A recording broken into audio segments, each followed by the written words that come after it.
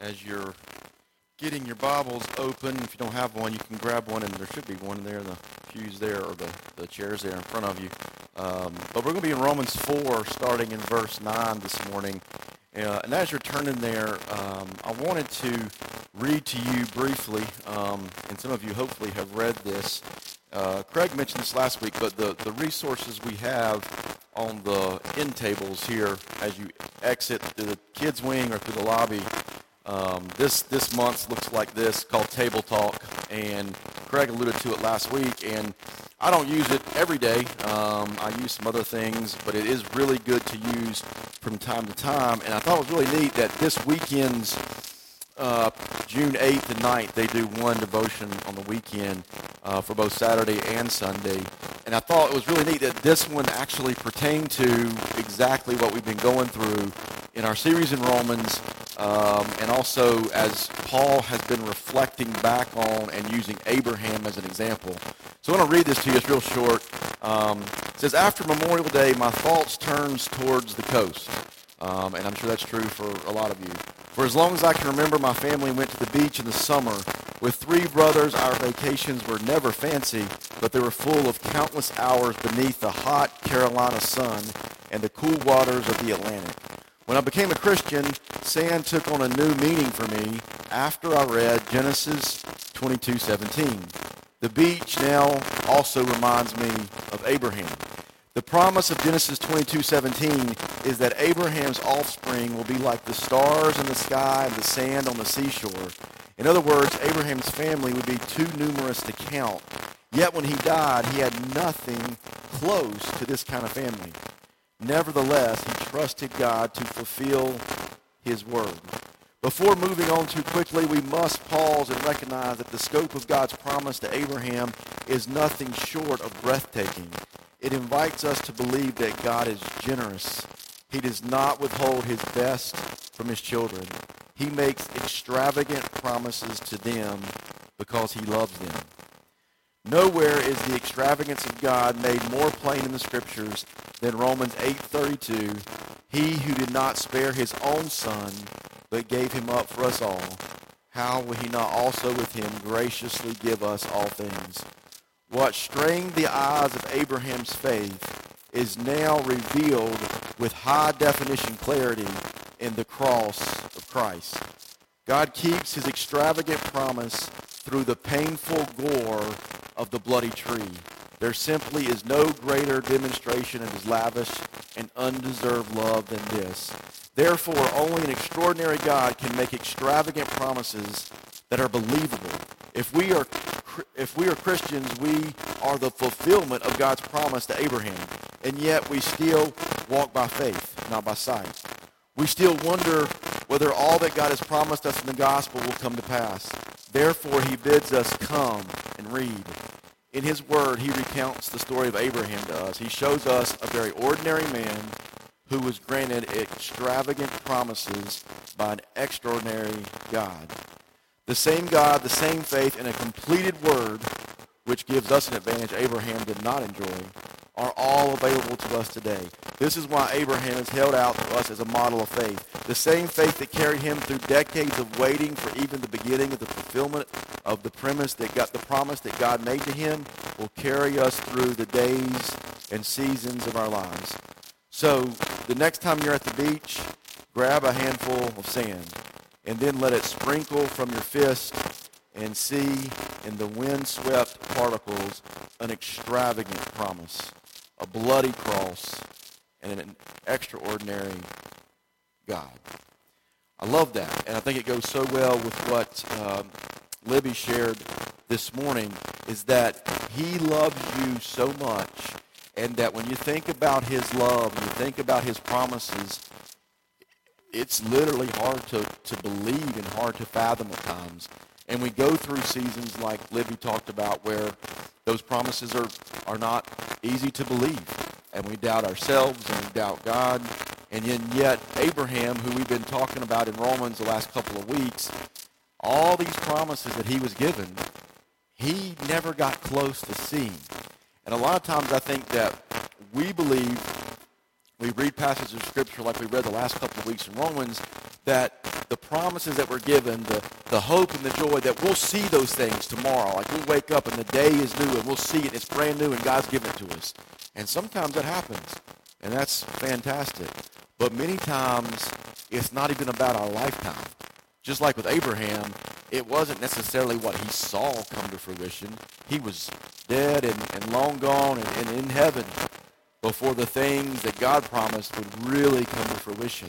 So think about that in light of the things you're going through. And I would just kind of piggyback on what Libby was saying, is that what you're going through is it's not wasted. It's for a purpose. That purpose is for bringing God glory, and it might be in your circumstances, but it might be down the road, somewhere where you don't even get a chance to see it, just like we see with Abraham this morning. And so really, in the last 3 or 4 weeks in this series, we've talked about this idea of justification by faith. And hopefully we're getting a grasp of that. And we don't usually in a sermon series get to talk about the same doctrine for 3 or 4 weeks in a row. And yet Romans gives us that opportunity. And I don't want to waste that opportunity. And so that's what we've been talking about. And it's so crucial that we understand this, that the group that Paul was writing to, this letter, the church in Rome, that they understood it, because it's the foundation of our relationship with Christ. If we don't understand justification by faith, then we're going to spend our lives working to earn salvation or to earn righteousness. And so we have to understand that our very best works are worthless to God. And yet God, through his sacrifice of his own son that we just read about in that devotional, paid our debt that we owe because of our sin. So the only reason anybody can be forgiven, the only reason anybody can stand righteous in God's eyes is by faith, by placing their faith in Jesus. Our hope and our faith rest on Christ alone. We were just singing about that. I love that song because he is the only one that could ever pay our debt. This past week I read a great story that is a great illustration of that truth, and I thought I'd share that story with you. It's short. The story is told of a poor farmer who had saved his money for years in order to buy an ox to pull its plow. And when he thought he had saved enough money, he traveled a great distance to the nearest town to shop for an ox. He soon discovered, however, that the paper money he had been saving had been replaced by a new currency, and that the date for exchange from the old to the new had long passed. Because he was illiterate, the man asked a neighbor schoolboy to write a letter to the president of their country explaining this dire situation and asking for an exemption. The president was touched by the letter and wrote back to the farmer, quote, "The law must be followed because the deadline for exchanging bills has already passed. The government can no longer change your bills for the new ones.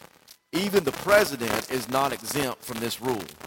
However," the president continued, "because I believe that you really worked hard to save this money, I am changing your money for new money from my own personal funds so that you will be able to buy your ox." And what a great illustration to show that our works, they offer no value to God. We're bringing old currency. It's of no good. Yet God himself paid our debt out of his own personal funds. It was his own son, the only one that could pay our debt. He said, "I'm going to take my own funds, in this case, even more rich than any type of money, my only perfect son, and I'm going to pay for your old bills that are no longer any good, and I'm going to send him to the cross to die for your sin." It's an amazing way to think about that God has paved the way for us in a way that we couldn't do it. I mean, if the president here follows the law by the letter of the law, that farmer is not getting his ox. There's just no way around it. Even the president was under the law. And this man would have just kind of been out of luck. "We're glad you saved your money, but too bad your money's no longer any good." And sometimes I think we believe our money is good, not our actual money, but our good works, the things we can invest back into God. And we say, "God, look what I've given to you, and look all I've done for you." And he said, "You know what, that currency is not good because you're sinful. You only can have one thing that is good, and that is Jesus and believing in him by faith. So I want to go ahead and get into the scripture. We're going to read kind of the middle chunk of chapter 4, and then next week we're going to actually close out chapter 4 as we get into that. So chapter 4, I'm going to start in verse 9, and we're going to read through 17. So you can follow along in your Bible, or you can follow along up on the screen. This is Paul talking. He says, "Is this blessing then only for the circumcised, or also for the uncircumcised? For we say that faith was counted to Abraham as righteousness. How then was it counted to him? Was it before or after he had been circumcised? It was not after, but before he was circumcised. He received the sign of circumcision as a seal of the righteousness that he had by faith while he was still uncircumcised. The purpose was to make him the father of all who believe, without being circumcised, so that righteousness would be counted to them as well, and to make the father of the circumcised who were not merely circumcised, but who also walk in the footsteps of the faith that our father Abraham had before he was circumcised. For the promise to Abraham and his offspring that he would be heir of the world did not come through the law, but through the righteousness of faith. For if it is the adherents of the law who are to be the heirs, faith is null and the promise is void. For the law brings wrath, but where there is no law, there is no transgression. That is why it depends on faith, in order that the promise may rest on grace and be guaranteed to all his offspring, not only to the adherent of the law, but also to the one who shares the faith of Abraham, who is the father of us all. As it is written, I have made you the father of many nations, in the presence of the God in whom he believed, who gives life to the dead, and who calls into existence the things that do not exist." I want to break this passage down really kind of simply today with 3 words. To me, this was helpful to break it down. 3 words. Number 1, we're going to look at faith, verses 9 through 12. Number 2, the promise, verses 13 to 15. And number 3, grace, verses 16 to 17. And I think this passage is a neat passage because of the way Paul is not only offering a summary of what we've talked about the last 2 or 3 weeks, but he's also adding some additional depth to this doctrine that he's teaching, this doctrine of salvation by faith alone. So we look at the very first one here, faith, focusing on verses 9 through 12, and specifically starting with verses 9 and 10. Look at what he says. And again, he's speaking to a lot of the Jews in the Roman church. Is this blessing then only for the circumcised? That means the Jews. Or also for the uncircumcised, meaning everybody, the Gentiles.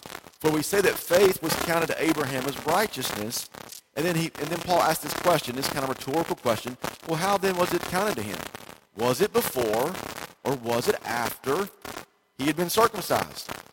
And then, as Paul has been doing the last few weeks, he answers his own question. He's just asking questions so he can kind of organize his thoughts and organize his point. And he goes, no, it wasn't after, but before he was circumcised. So he's driving home this point. First of all, there's no difference between circumcised, uncircumcised, Jew, Gentile, whatever. There's no difference. Okay, first of all, that's the very first thing he's saying. And then to drive that point home, Paul, what he does is he builds a timeline of Abraham's life from the facts that we have from the Old Testament. Remember last week I talked about how what Paul's doing here is he's teaching and he's preaching, but he's doing it from the Old Testament. He's doing it from the book of Genesis. So why we believe so passionately that we need to be preaching and teaching the Word of God is because that's what Paul did. That's what Peter did. They didn't just randomly come up with some ideas. Guys have been praying. God gave me this great idea. Let me share it with you. No, they went back to the Old Testament scripture and preached that. And so we preach now the Old Testament. And as the devotion I shared earlier says, we have an advantage Abraham didn't have. We have the whole thing. We have the Old Testament. We have the New Testament. We have the whole thing. Abraham didn't have that. We have an advantage in that, and so we need to cherish that and value that. But I want to show you the timeline that he builds in just 2 or 3 verses, and where it comes from, I don't have the time to elaborate on it this morning, but I want you to notice in this timeline, how old was Abraham when these events happened? And this is what Paul's building. He's almost standing before a court as a lawyer, and he's making his case. He said, was it before or was it after that Abraham was given the blessing? Was it before he was circumcised or after? Because you guys are believing so much in circumcision, the Jews. Let's see, was it before or was it after? And so he builds this case. And so the very first part of that case is there was a covenant promise made. In Genesis 12, 1 through 4, we've talked about this a couple of times, and I want you to see that at this point, Abraham was 75 years old, relatively, by their standards, a young man, okay? And this is what he says, or what Genesis 12 says. Now the Lord said to Abram, go from your country and your kindred and your father's house to the land that I will show you. I will make you a great nation. I will bless you and make your name great so that you will be a blessing. I will bless those who bless you, and him who dishonors you I will curse. And in you all the families of the earth shall be blessed. So Abram went as the Lord had told him, and Lot went with him. Abram was 75 years old when he departed from Haran. There is the covenant promise that God made to Abraham. Abraham was 75 years old. Then, the second part of this timeline is where Abraham was counted as righteous. We've read this verse several times. Paul's repeated it several times. Genesis 15:6. And he, Abram, believed the Lord, and he, God, counted it to him, Abram, as righteousness. Okay? So he does that, and that was, we see Genesis 12, then we go to Genesis 15. Number 3, we come to Genesis 16, and then we talked about this last week, but Ishmael was born. Remember, Ishmael was the son that was born to Abraham from his affair with Hagar, who Sarah said, why don't you go sleep with my maid? That way we will have a son that God can bring forth this promise. We know this is a bad idea and it backfired in 1,000 ways. But in Genesis 16:16 it says Abram was 86 years old when Hagar bore Ishmael to Abram. Okay? So he was 75 when we first hear about the covenant promise. Then we read in Genesis 15 that he was counted as righteous. So he was between 75 and 86. Then we know when Ishmael was born, he was 86. And then finally, we keep moving to this timeline that Paul's building. Finally, the point here in number 4, Abraham finally, at the end of this, was circumcised. And he was 99 years old when he was circumcised. Look what it says in Genesis 17. Then Abram took Ishmael, his son, and all those born in his house were bought with his money, every male among the men of Abraham's house, and he circumcised the flesh of their foreskin that very day, as God said to him. Abraham was 99 years old when he was circumcised in the flesh of his foreskin, and Ishmael, his son, was 13 years old when he was circumcised in the flesh of his foreskin. Okay, so we get Ishmael's age, and we also get Abraham's age. And so why is all this important? So if you go back to the text in Romans 4, where we are today, where Paul's making it clear that Abraham not only believed by faith in God before he was circumcised, but Abraham was counted as righteous before he was circumcised. If you notice, every single one of those events, the covenant was made, the promise was made, Abraham believed, God counted as righteous, and all of that is before the age of 99 when Paul says that Abraham was circumcised. So Paul's point is the salvation, is the justification found in circumcision? Nope. Because Paul was justified, or Abraham was justified way before that. We think about 14 years roughly before that. And that's why Paul says this in verse 11. I read it earlier. It says he received the sign of circumcision as a seal of the righteousness that he had by faith. When? While he was still uncircumcised. The purpose was to make him the father of all who believe without being circumcised, so that righteousness could be counted to them as well. What he's driving home here is something we've kind of talked about off and on the last couple of weeks, is that circumcision in this case was a sign. It was an outward symbol of the righteousness God given to Abraham by faith. It was Abraham's faith and his belief in God that was counted to him as righteousness. The circumcision was definitely a part of it, but it came several years later as a sign and as a seal of the righteousness that he received by faith. So in other words, Paul's driving home this point that the circumcision, the act of circumcision, did nothing for Abraham's spiritual life because all of it had already been done, right? It was just an outward representation of his faith. And so you put that in modern day terms now. We put that in modern day terms, and I want to group that with two things I've talked about before, and that is baptism, which is super important, and taking communion, which is super important.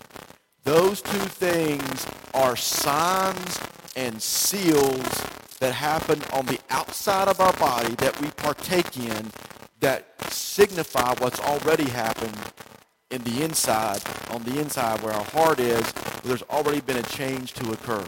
And so when you think about baptism, things like taking communion, there is nothing magical that when you take communion, oh, now you're a believer. You go get baptized, now you're a believer. That's not how it works. Just like it wasn't for Abraham when he went and got circumcised. Oh, now you're credited as righteous, Abraham, because you got circumcised. It's not how it worked. He was credited as righteous before the circumcision. Just as a believer in Christ is credited as righteous before he's ever baptized, before she ever takes communion. Yes, do we do those things? Yes. Are those things super important? Yes. Are they outward signs and seals of the Holy Spirit? Yes, yes, and yes. But in and of themselves, they carry no weight because the weight comes back to the one doctrine that Paul keeps preaching here. The weight is on the justification by faith alone in Christ alone. I'm super excited about the baptism we got coming up in July. There's nothing more exciting than baptism.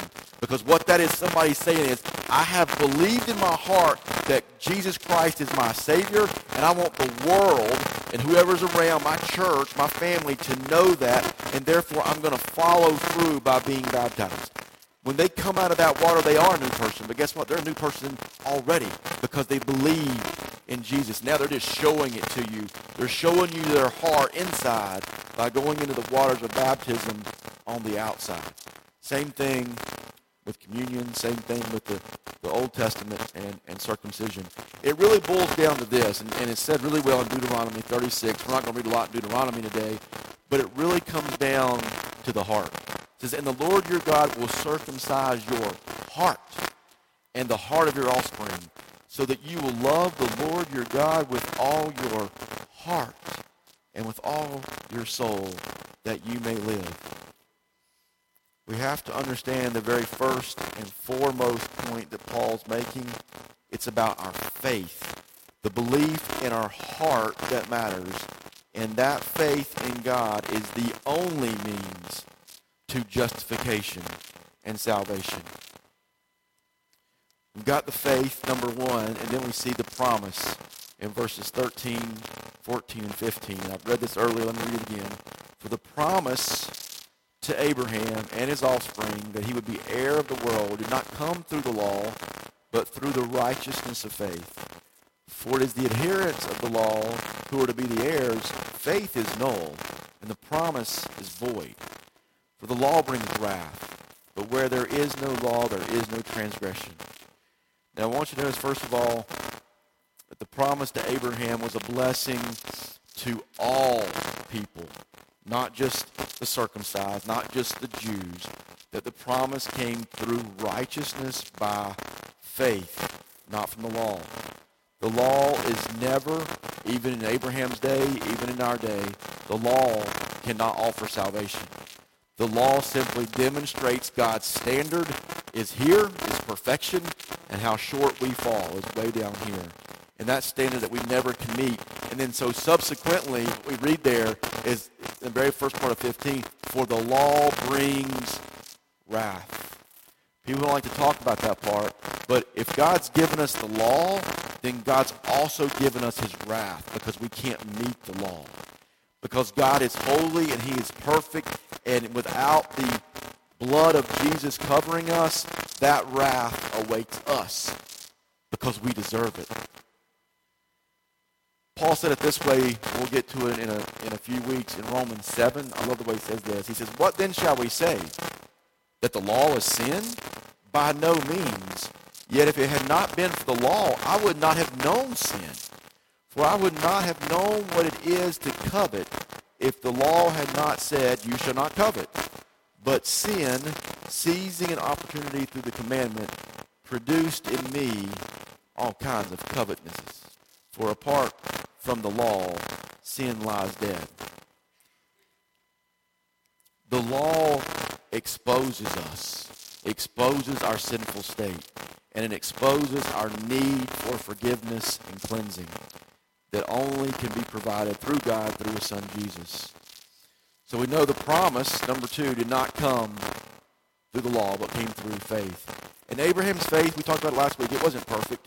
He had a bunch of junk, right? I mean, he lied, and he led his wife to lie, and he goes and he sleeps with his wife's maid, and just, I mean, he messed up. He had a lot of sin.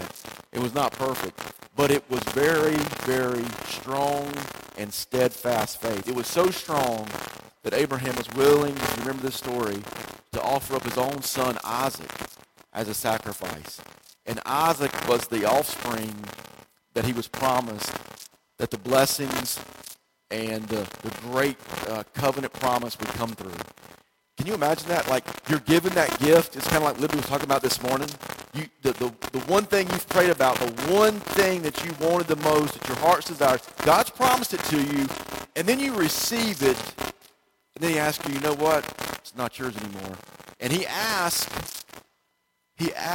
Abraham to take the one thing he promised, the one thing he wanted the most, in his own offspring in Isaac, his only son through Sarah, and to offer him as a sacrifice.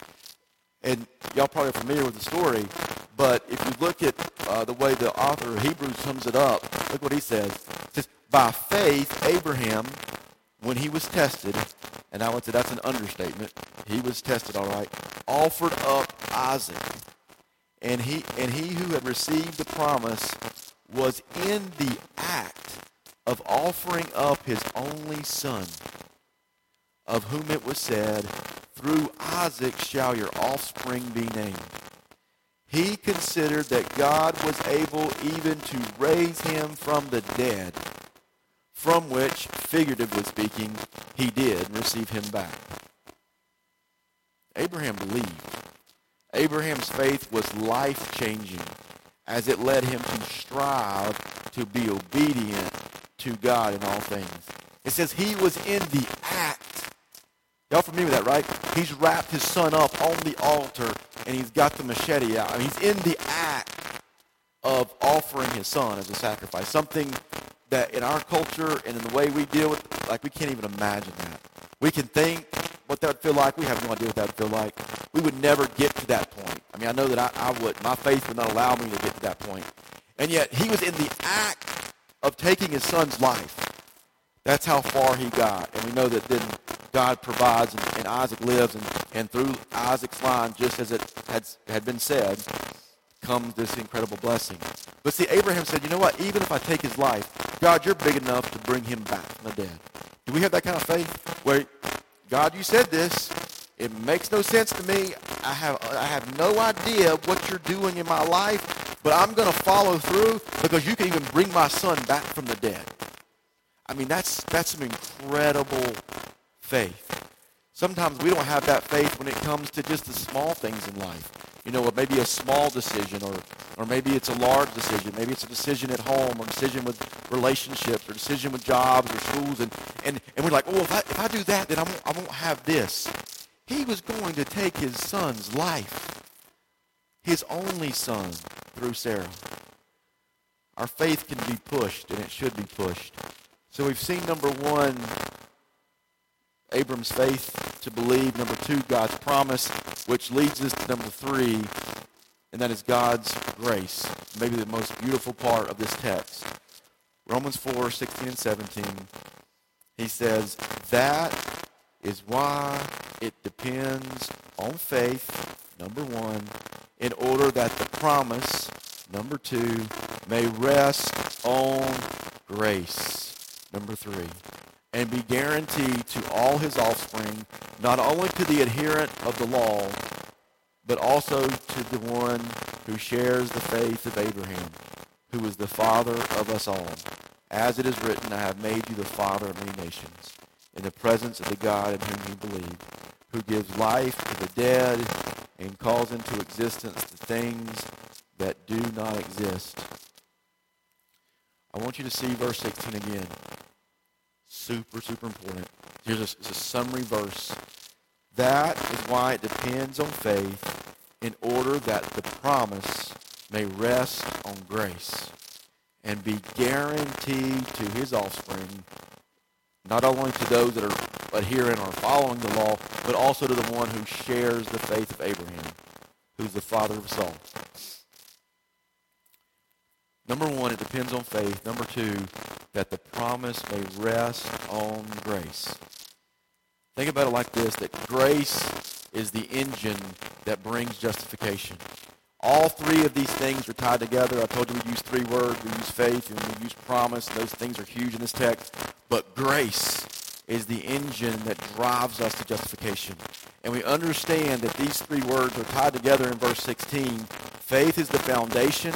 It's a faith in God's promise, and God's promise rests on grace, which then, if you keep reading verse 16, brings about a guarantee to all his offspring. Physical, the Jews, meaning the circumcised, and also the spiritual, including the Gentiles, including all people. And what Paul quotes there in verse 17 is Genesis 17:5. You can go back and read that. And he reminds us that faith in the promise is important, but it's in the one true God in whom Abraham believed where the power comes from. So the one and only God that Abraham believed in, that is the same God who gives, as he said here, gives life to the dead, who calls into existence the things that do not exist. He's talking about creation, like there was nothing and then there was something. It's that God who Abraham believed in. And it's this God and this God alone who I would tell you today is the ultimate promise maker, and he's also the ultimate promise keeper. Abraham's faith was counted to him as righteous, but it wasn't because Abraham's faith was perfect. It was because the object of his faith was, is, and will always be perfect and cannot fail. The object of his faith is what makes this text and God's word and even our personal faith so strong. It's not a measure of your faith versus mine or your faith versus whoever. It's a measure of the object of our faith. Who are we putting our faith in? That is where the power comes from, and it comes from the grace that we've received from God. And so as we leave today and I ask the band to come up and we're going to close, I would just challenge you with this idea that we can take so much hope and so much joy that our faith may at times waver. I think, and Libby, I thank you for being real and being authentic, that I think we may not have experienced what Libby's gone through, but all of us have experienced some really bad days and bad seasons and dark seasons, and our faith will waver. If you haven't experienced that, you will. I can guarantee you will. And it's not fun, and it brings on a spiral, as Libby was talking about, and it can play out in a lot of different ways. Play out in depression. It can play out in isolation. It can play out in anger. It can play out in tons of physical and mental and emotional ways. But whatever it plays out in, let me just tell you that it's not based on your faith, because your faith will waver, but your Savior cannot, and he will not fail. Take great hope in that. It doesn't come down to your faith, thank goodness, because if it did, I wouldn't be in a good boat. Libby would not be in a good boat. All of us would not be in a good boat, but our Savior cannot fail. Lord, thank you so much that you do not fail. You cannot fail. I thank you for the story that Libby shared about her life. And Lord, what a perfect example of what it means when we hit a spiral. And Lord, that everybody in this room has probably experienced a spiral just like she described. And a lot of us aren't willing to talk about it, and that's okay. A lot of us aren't willing to share that, and that's okay. But Lord, that's a reality for human nature. That's a reality for us as believers. And Lord, there's probably people in this room right now that are spiraling. They're in the midst of that spiral right now. And Lord, let me just pray over those people specifically, that they would not look to the strength of their faith in you to bring them through this time, but they would look to the strength of you alone.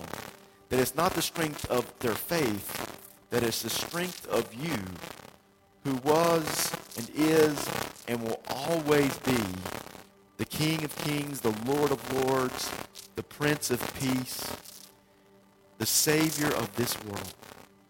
And when we look to you, it doesn't matter how big or small our faith may be, but Lord, that you would bring comfort and hope and joy, as sometimes circumstances in our lives, they get out of control. They get out of hand, and it feels like nothing is in order. I pray that your Spirit would be heavy on them this morning. I pray your Spirit would be heavy on their home, their place of work, maybe their commute to work, their relationships. Lord, I just sense that you are wanting to bring hope and joy and peace and grace and comfort to their lives. And Lord, Satan's trying to steal it away. He's trying to play the guilt game, saying, oh, your faith's not strong. Your faith is meaningless. God doesn't honor your faith. God, let them know that you do. Because Abraham's faith failed and failed and failed, and yet you honored his faith. We don't have to be perfect. That's already gone out the window from the day we come into this world. We are born into iniquity. But Lord, your grace that we read about in verse 16 guarantees us that we can be made righteous.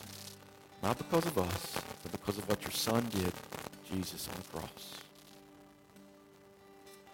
Give us joy. Give us peace this week. Whether our circumstances are good or bad or in between, let us rest in you, not rest in our own strength or in our own faith.